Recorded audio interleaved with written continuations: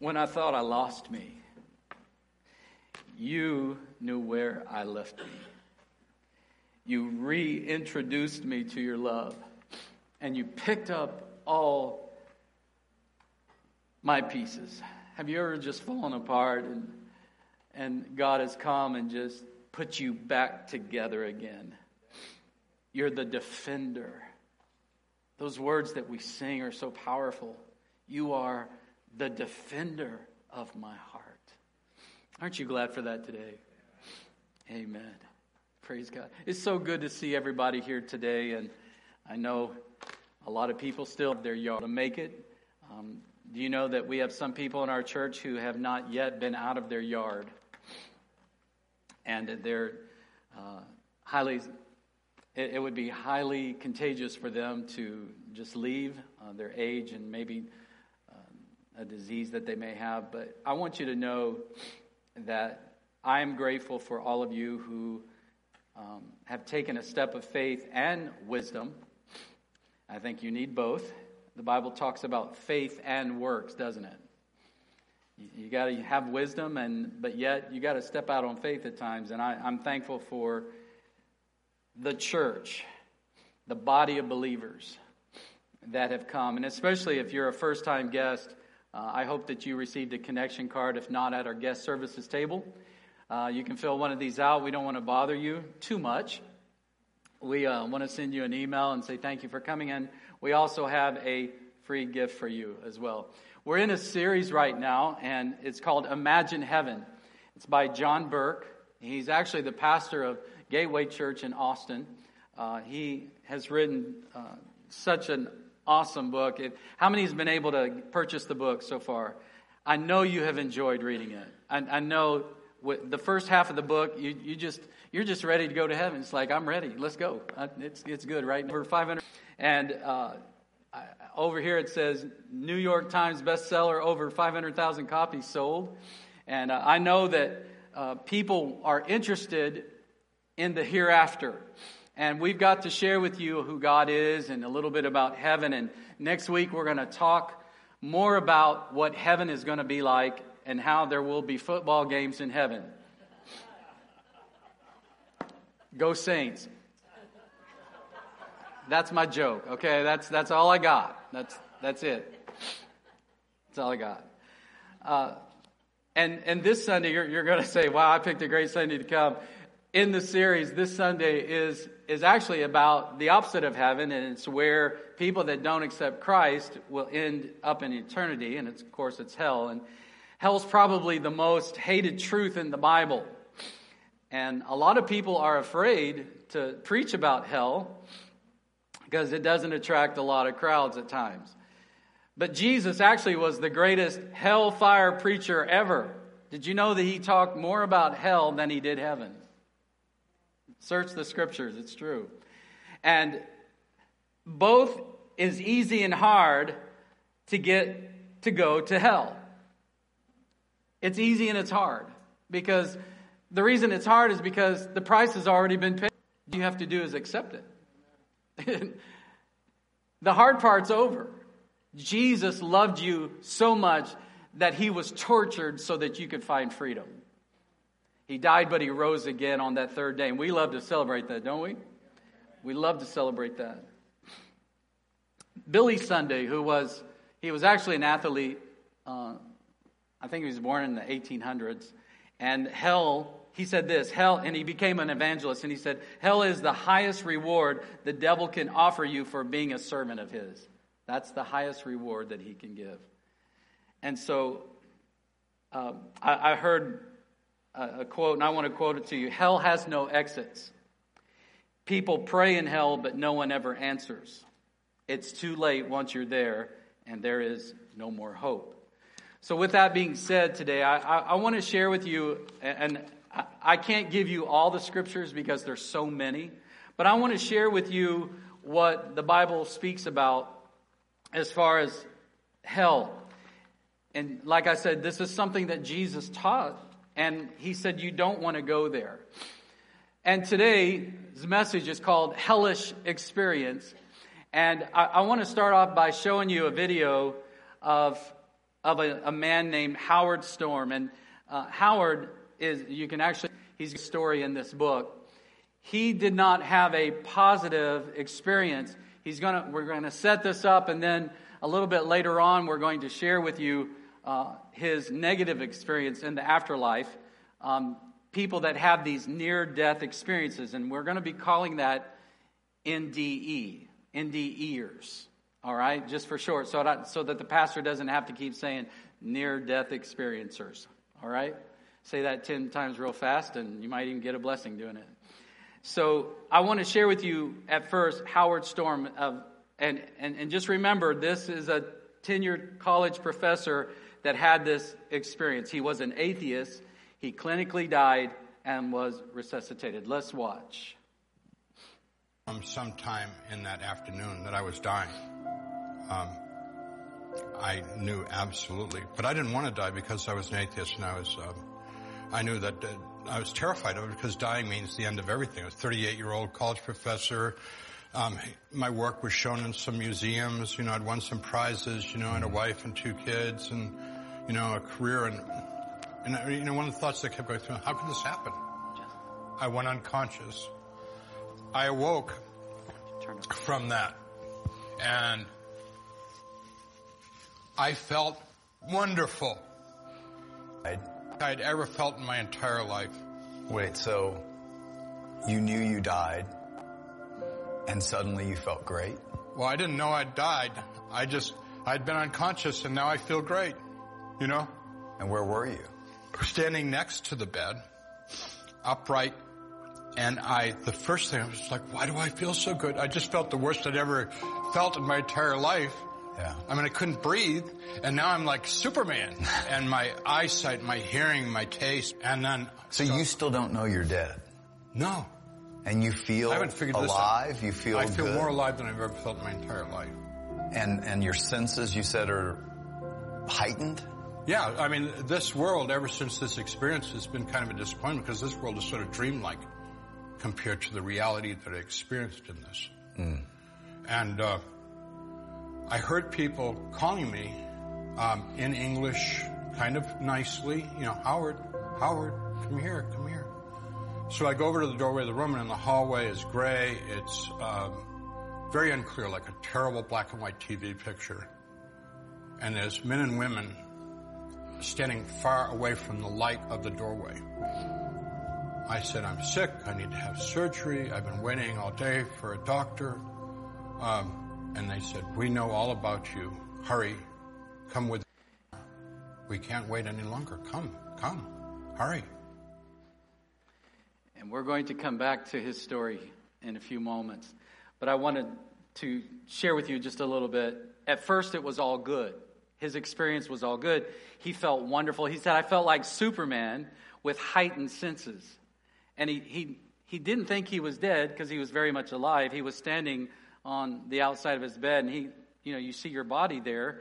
And this is what these near-death experiencers experience, is the life in the hereafter. And I know sometimes it's easy to be skeptical. So what we want to do is we want to align what they say with the Word of God. What does the Word of God have to say about this? And Howard's experience, if it ended right there, we could say everybody goes to heaven. We kind of think that sometimes because anyone who dies, everybody's going to heaven. But actually, not everyone will. And this is what the Bible says, because there are a couple choices that you can have. When I hear Howard's story, it's very disturbing because studies show that 23% of NDEers who have come forward, because a lot of them won't come forward with this because they're embarrassed about it, they are hellish in nature. Hellish in nature. In a negative book, he talks about another person who had a negative experience, and he had died on the operating table, and this doctor began to do CPR, and I want to read some of this. He said, I had to insert a pacemaker wire into the large vein.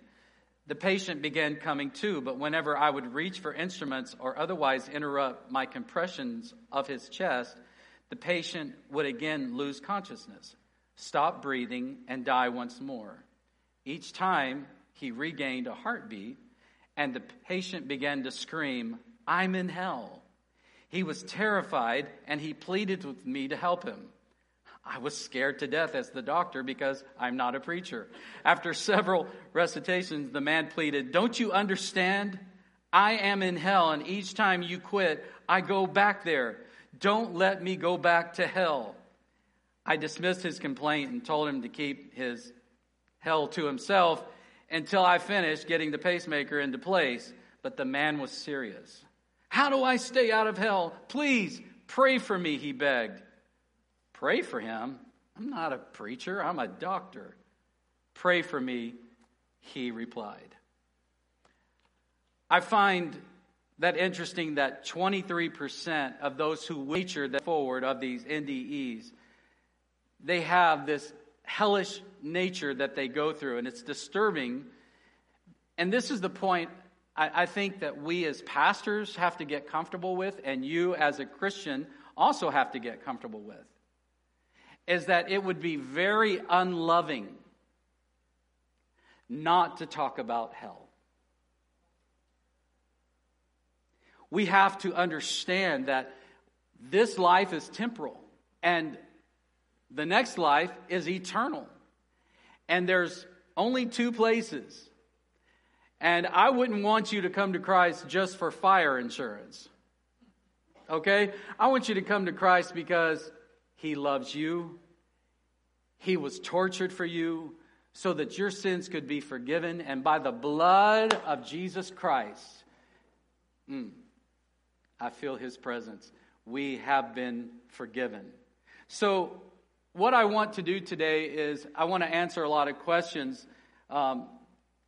Did Jesus teach hell was just as real as heaven?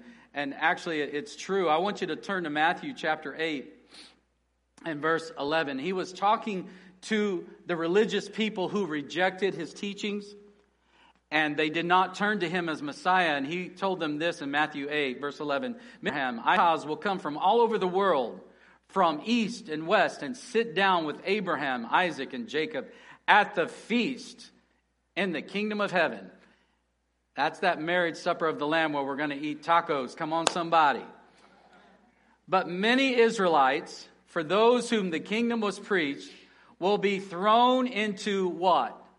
"Outer darkness, where there will be weeping and gnashing of teeth." In other words, extreme pain. Jesus taught about outer darkness, and He made it very clear that He does not want anyone to go there. In fact, Matthew 18, He said, "It is not my will that one of these should perish." He went to go find the one lost sheep in His parable. Some of you have heard me quote C.S. Lewis before. He was once an atheist, and he turned a believer. And he didn't believe that God sends anyone to hell. Listen to what he wrote. "I willingly believe that the damned are, in one sense, successful, rebels to the end, that the doors of hell are locked from the inside." I think that's interesting. So what I want to do again is I want to show you this continuation of this video. It went through it. It's about 6 minutes, but I want you to understand that what he went through, and it's still very emotional for him. Howard realized the truth of Jesus' words the hard way, and we have seen a little bit of this video at the end last week, but I wanted to put it all together, and I want to give you a warning that if there's young children here today, there are some very graphic moments, and if you don't want them to hear this, then you're welcome to step outside. But I think it's important to hear Howard's hellish experience. Let's watch. "Doctor, this is great." The people, as I left the light of the room going into the hallway, encircled me and kind of started leading me in this direction. As we journeyed, and there's no sense of time in any of this, so when I make time references, it's only for the purposes of trying to make a rational, sequential story out of this. as we went, it got darker and darker, and they came in closer and closer, and more of them were around me.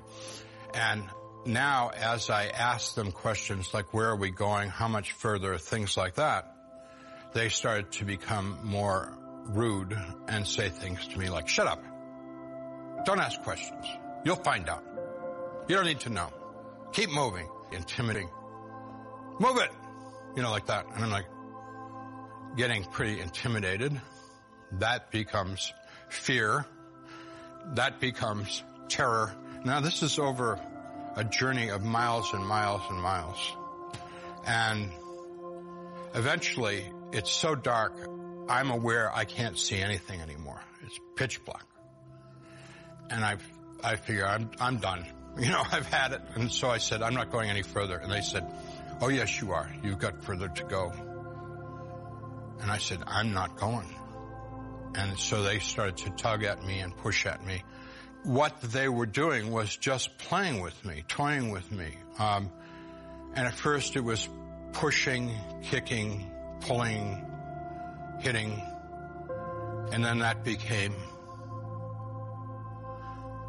biting and tearing with their fingernails and hands. And they were taking pieces of me. And there was a lot of laughter, a lot of very foul language. And then they became more invasive. There has never been a horror movie or cruel that can begin to describe their cruelty, because their cruelty was purely sadistic. I know that they got nothing out of it. It was simply something to do. And I'm very aware that they were so empty, so without compassion or feeling for me, that it was just amusement for me to scream and yell and fight back. The physical pain was pain from head to foot, just solid, horrible, acute pain on a scale of 1 to 10, 10 total. Didn't begin to match what I felt on the inside was, having been taken down to nothing. I mean, the worst things that you could possibly imagine had happened to me and more. And in that place, I heard a voice which I identify as my voice, except that it did not come out of my throat, off my lips. But I do feel, it's strange, but I feel like it came out of my chest. This voice said, pray to God. And I thought, I don't believe in God. I don't pray. The voice said, pray to God. And I thought, I don't even know how to pray. I couldn't pray if I wanted to pray. The voice said, pray to God. And I thought, when I was a boy and had gone to Sunday school, prayers, we had been taught prayers. What were those prayers? So I'm searching for anything that I remembered as a child. Our Father who art in heaven. I remember like these phrases out of prayers.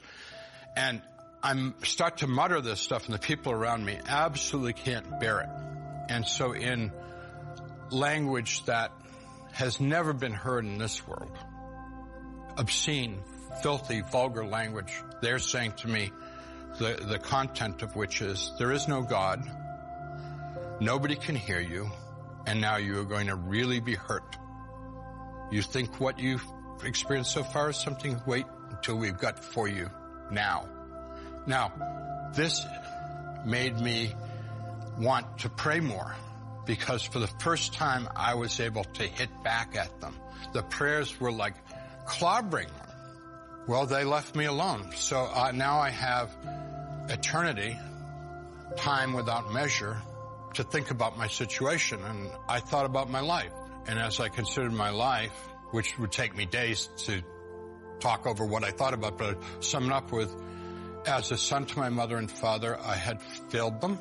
I had not been a good husband to my wife, and you can use your imagination to figure out what that means. But that's true. That's all true. Been the father to my kids that I should have been, and I knew I hadn't because I was busy. I was trying to be somebody, like the football games and the band concerts and the choral concerts and the theater performances that could all wait, because I was busy being important. I was doing stuff, making myself into somebody. And I hated my life, and I realized that I belonged with these people in this place. The only problem was I didn't want to be with those people, because I knew that the only way to survive in this world, if you don't want to be a victim anymore, you've got to be meaner, crueler than they are. You've got to be the victimizer and not the victim. This memory comes of myself as a little boy sitting in a Sunday school classroom singing "Jesus Loves Me." And I thought, why would he care about me? Even if he is, why would he care? He must hate me. I'm so sorry. And I thought, enough of this. I'm done. I don't have anything else. Jesus, please save me. And when I said that, I saw light, tiny little speck of light, and it very rapidly got very bright and came over me. And I saw out of the light, hands and arms emerge out of this impossibly beautiful white light. Those arms went on me and healed me. They went behind my back, and he picked me up as if it was no effort on his part. He just gently picked me up and held me up against him real tight, up against his chest. So there I am, with my arms around him, his arms around me, and I am bawling like a baby. And he starts to rub my back. Like, he wasn't saying there, but it was just like a mom or a dad with a child. And I knew, I don't know how I knew, but I knew that he loved me very much, just the way I was. And he loves you just the way you are. In fact, the Bible says, while we were still sinners, Christ died for us. Aren't you glad for that? Can we take a moment and just praise him for that? Lord, we thank you, and just our hearts are so full of thankfulness, because while we were in sin and enjoying our sin, you went to the cross and you died for us, and we are so thankful and grateful for what you have done for us. We thank you. Mother, we thank you in Jesus' name. You see, God loves you more than a mother and a father, but he doesn't want you to be separated from him. So you can't stay the way that you are. John 3:14 says, the Son of Man must be lifted up. He's talking about on the cross, so that everyone who believes in him will have eternal life. For God loved the world. Aren't you glad for that? God loved the world. He gave his one and only Son, that everyone who believes in him will not perish, but have eternal life. And this is another great part. For God did not send his Son into the world to just condemn the world. No, but to save the world through him. Whoever believes in him is not condemned. I love that. Acts chapter 2, verse 21 says, everyone who calls on the name of the Lord will be saved. I love the word everyone, don't you? Everyone who calls on the name of the Lord will be saved. Which leads me to another question. Will people have a second chance after death? Well, let's look at Scripture. And after that, Hebrews 9:27. People are destined to die once, and after that to face judgment. According to the Scripture, there are no second chances after death. And many of these NDEers say they saw this border or this boundary that they knew they couldn't cross if they were going to come back to earth. That border represented true eternity for them. So I would ask the question, why would you wait to get right with God? Today is the day of salvation.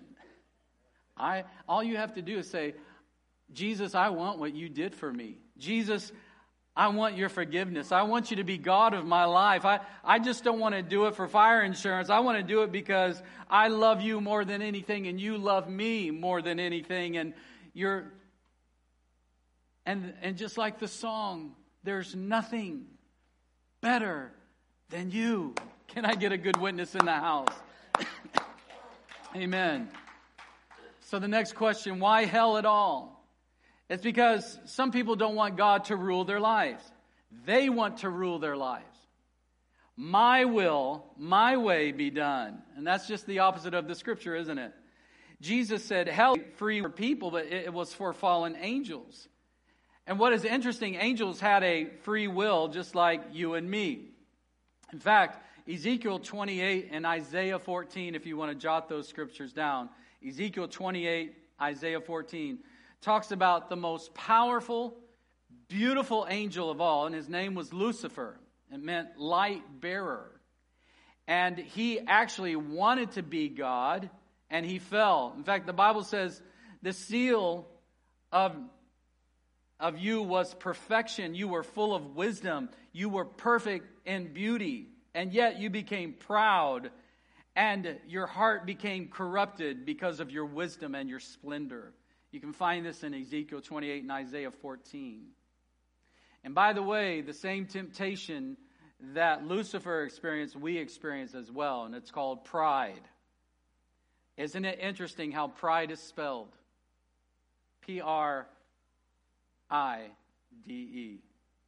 Scripture goes on to say that 1/3 of the angels actually had this free will and decided to follow Lucifer. And when time is linear, there's no such thing as a second chance. They chose not God, and God gave them what they demanded. Reject not God. And Jesus tells us if we keep rejecting Him, if we keep on being our own God, we will hear in Matthew 25 and 41, "Depart from me, you who are cursed, into the eternal fire prepared for the devil and his angels." So what is clear is this. We've made the same choice as the eternal angels did, but because we're humans, God gives us a second chance, a third chance, and a fourth. Aren't you glad for that? To do what? To turn back to Him. 1 Timothy 2 and 4 says He wants all people to be saved. So, it leads me to another question. If God is all-powerful, why don't all people go to heaven? Well, I want you to think about this. What would God do with a Hitler if everyone got to go to heaven? Would that be fair? They wanted to rule. They wanted to be God. Does God force obedience on Hitler and take away his free will? Well, he would be a slave. He would actually be a prisoner of heaven. So God, that humans have a free will so that they can decide for themselves where they want to spend eternity. God starts us out with these temporal bodies on earth first, and we can either live God's ways or we can live our own ways. Which leads to another question. Why does a loving God allow suffering? Why does a loving God allow suffering? And I really thought about this for many, many years, and I think the first thing that we have to remember is what I just said. Number one, everyone has a free will. Hitler had a free will. He could decide if he wanted to kill people or let them live. And so, therefore, there is suffering because people have a free will. And that's why there's sexual abuse, and that's why there's racism. People have a choice what they want to do with their lives. The second thing we want to talk about is even though there is suffering, I thought of an illustration I want to share with you. How many have ever had children, had to take them to the doctor, and they had to get a shot? Raise your hand. Did your child enjoy the experience of getting a shot? I imagine you probably have a story that you could tell about your child that experience.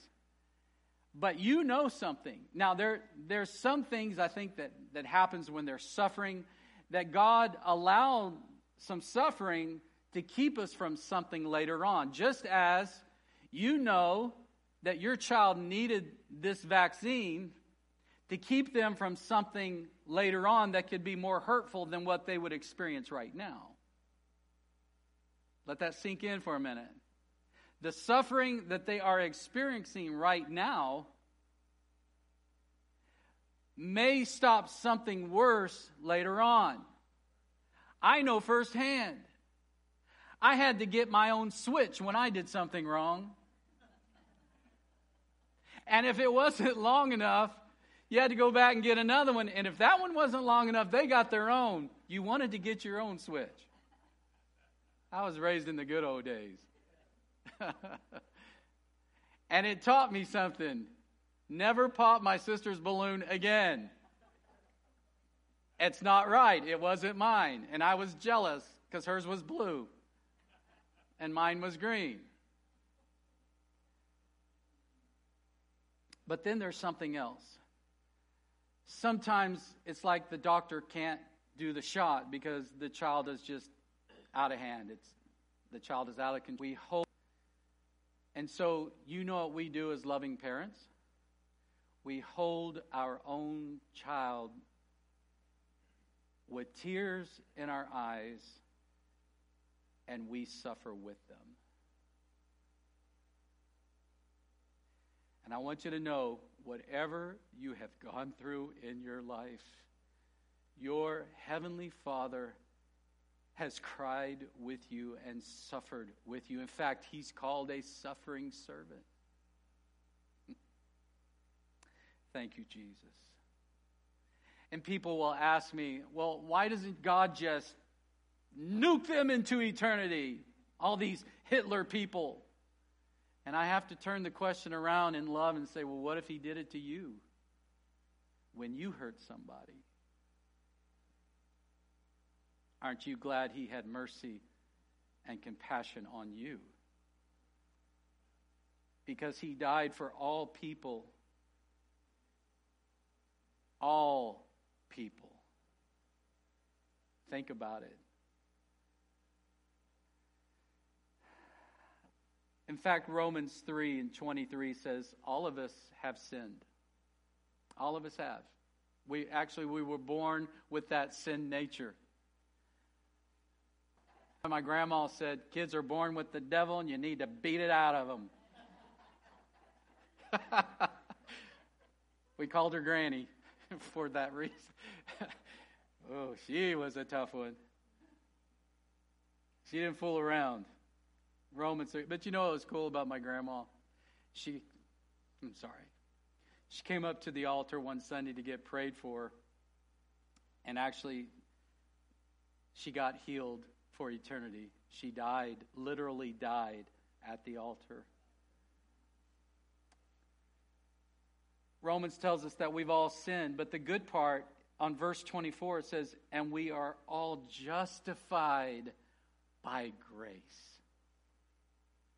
My grandma lived a hard life. She had 9 children, and her husband left her after the last one. Back in the days when it was very uncommon, and they didn't have a lot of money. In fact, people helped them, gave them food. My aunt, who was the oldest of the siblings at that time, got a job at a grocery store, and they gave her the food that started to go bad, and that's how they survived. As my grandfather lived a scandalous life. But I want to show you one last video before we close. Actually, it's a video of, her name is Crystal, and she actually went through horrific sexual abuse as a child. Her parents ended up divorcing, and then she had a stepdad that was also abusive. Then in the middle of all this, she actually came to faith in Christ. She got water baptized, but the abuse still continued. And she thought Jesus hadn't really saved her. And so in her words, she said, I turned away from God. I broke every one of the 10 commandments. And she said, I always wanted to ask God, why? Why did you let this happen? And I want you to hear her story today. At the age of 33, I died with a lifetime of secrets and shame that went with me. Things that I had never told anybody, especially the sexual abuse that I endured as a child from the ages of 3 to 12. I always thought, if he's real, I've got some questions for him. What kind of God are you? Where are you? How do you love a child and watch that kind of abuse happen? When I found myself in this beautiful light with angels standing to my left and the presence of God to my right, and I turned to face him, I fell straight to my knees and then went straight to my face. And I cried because he touched me, knowing who I was and who I had been. And he wrapped this love around me. And I put my hands up and I said, why didn't I do more for you when I was there? I always thought it would be, why didn't you love me? Why weren't you there? Why did you abandon me? And in that moment, all knowledge was given to me. And I knew that he had loved me. And he told me over and over how much he had loved me. He explained that the abuse that I had suffered, the horrendous things that I had gone through as a child, were not done at his hand. That he gifted humans with free will, and that it was the free will of a human that had hurt me. But that he had never abandoned me. That he had never left me in those moments. That each time I called out for him, he was right there with me. And he freed me from a lifetime of shame. Because when he chose to touch me and to love me, I knew that he did so knowing everything about me. Not only what had been done to me, but what I had done. And I was free. And I wanted to be with him for eternity.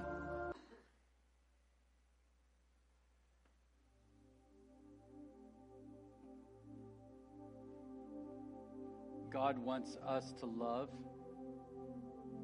to trust him, and to follow his will. It's simply that people just refuse to do that. And when these sufferings happen, people think that God doesn't love them, or that you come up with all kind of things. But I want you to remember that people do have a free will. And God doesn't nuke them because he wants them to be saved. He doesn't, have you ever heard the old saying, God doesn't like the sin, but he loves the sinner? And it's not the sin that gets thrown into hell. It's the sinner that does not let the Lord be Lord of their life. And so he suffers with us. And then I thought it was interesting. She always wanted to ask God, why did you let this happen? But when she got there, her question was, why? She paused and she said, didn't I do more for you? I want to tell you, one day justice will be done. And when we get to heaven, I believe our first moment, our words would be, oh. Because the Bible says, right now we see through a glass that's dark. We don't understand everything. But it will be made clear, the Bible says, when we get to heaven. We will understand it better by and by when the morning comes. So the question is today, how do we bring more of heaven on earth? And what I want to share with you is, number one, give your life to Jesus Christ. It's so simple. Just tell him, Lord, I want what Jesus did. I want that forgiveness. Do you know what? Repentance isn't tears. It's not. Although you may cry because we've done some horrible things in our life, haven't we? We've done bad things. But that's not true repentance. True repentance is turning about face. What you used to do, you played God, but now repentance is turning about face. It's a 180. And now letting the God be Lord of your life. And walking in His will and His ways and His word. Ask Jesus into your life. Ask Him to forgive you of sin. He's already paid the price for you. He loves you. He was tortured for you and for me. And when I said, God, forgive me, and I'm going to tell you, I can't remember every sin I ever done. I said, Lord, anything I've ever done, you just, whatever I can't even remember, let your blood that you shed wash away my sin. It's the blood of Jesus Christ. Aren't you glad for that? It's so easy to do. Ask Him into your daily life. The other thing I would suggest is overcome evil with good. Follow God even through the suffering moments of life. It's one of the hardest things to do, to pick up your cross and to follow Jesus, but it's one of the most rewarding. I know at work it's hard. I know that there's a lot of people at the workplace and at school. At school, I know it's very difficult. Shine the light of Jesus Christ. Love them as Jesus would love them. And when they begin to say, there's something different about you, say, hey, well, you got a second, let's talk about it. And I want to share my testimony with you. Overcome evil with good. And then know that God's will is good. Every good and perfect gift comes down from the Father of light. And understand, walk in His will. Walk in His way. Because if we don't, there are so many people that will never know Jesus if we don't live the testimony of it. And the Bible, even as Sodom and Gomorrah and the other cities about them in like manner, giving themselves over to fornication after strange flesh, and are set forth for an example. This is Jude 1:7. Suffering the vengeance of eternal fire. Matthew 3, Jesus talked about unquenchable fire. Jesus also talked of a parable where a rich man was screaming, have mercy. He was burning in agony, and he said, please, just a little bit of water, a drop of water. And then he said, warn my brothers, warn my family not to come here. And I think one of the most horrific things is Mark chapter 9, verse 48. Jesus said, their worm will never die, and the fire is never quenched. I don't even want to think about what that scripture means. The torment in our bodies in hell. And Revelation chapter 20, verse 10 said, they were tormented day and night forever and ever. That means there's no sleep. And the torment is for eternity. And again, I want to end with the most unloving thing I could do as a pastor is not talk about hell, because it's real. And I want to follow the example of Christ and love people, but also tell them that it is a real place. And you decide, because the doors are locked from the inside of hell. Today, it's my prayer that you just don't come to Christ because you're afraid, but that you would see that there is one who loves you more than you can even imagine, more than a mother and a father. Greater love hath no man than to lay down his life for a friend. And he calls you friend. While we were yet sinners, Christ died for us. Would you stand with me today? Would you close your eyes? And would you just focus right now on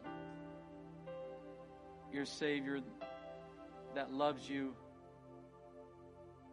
One that is this beam of light, like Howard was talking about, with his arms reached out, and he wants to grab you and hold you, put you on his lap as a parent would do, and love you. It is my prayer today that you would love God, and then that you would love people, and then make a difference in the world. Would you pray with me? Father, in the name of Jesus, I'm so thankful for the work of Calvary. I'm so thankful for the message of the good news, the gospel, the death, the burial, the resurrection of Jesus Christ. I'm so thankful that you were tortured. They beat you, spat on you. They pulled your beard. They whipped you, made you carry your cross, and then nailed you to the very wood that you created. And you were lifted up, as the scripture said, so that you could draw all men unto you. And that is my prayer today.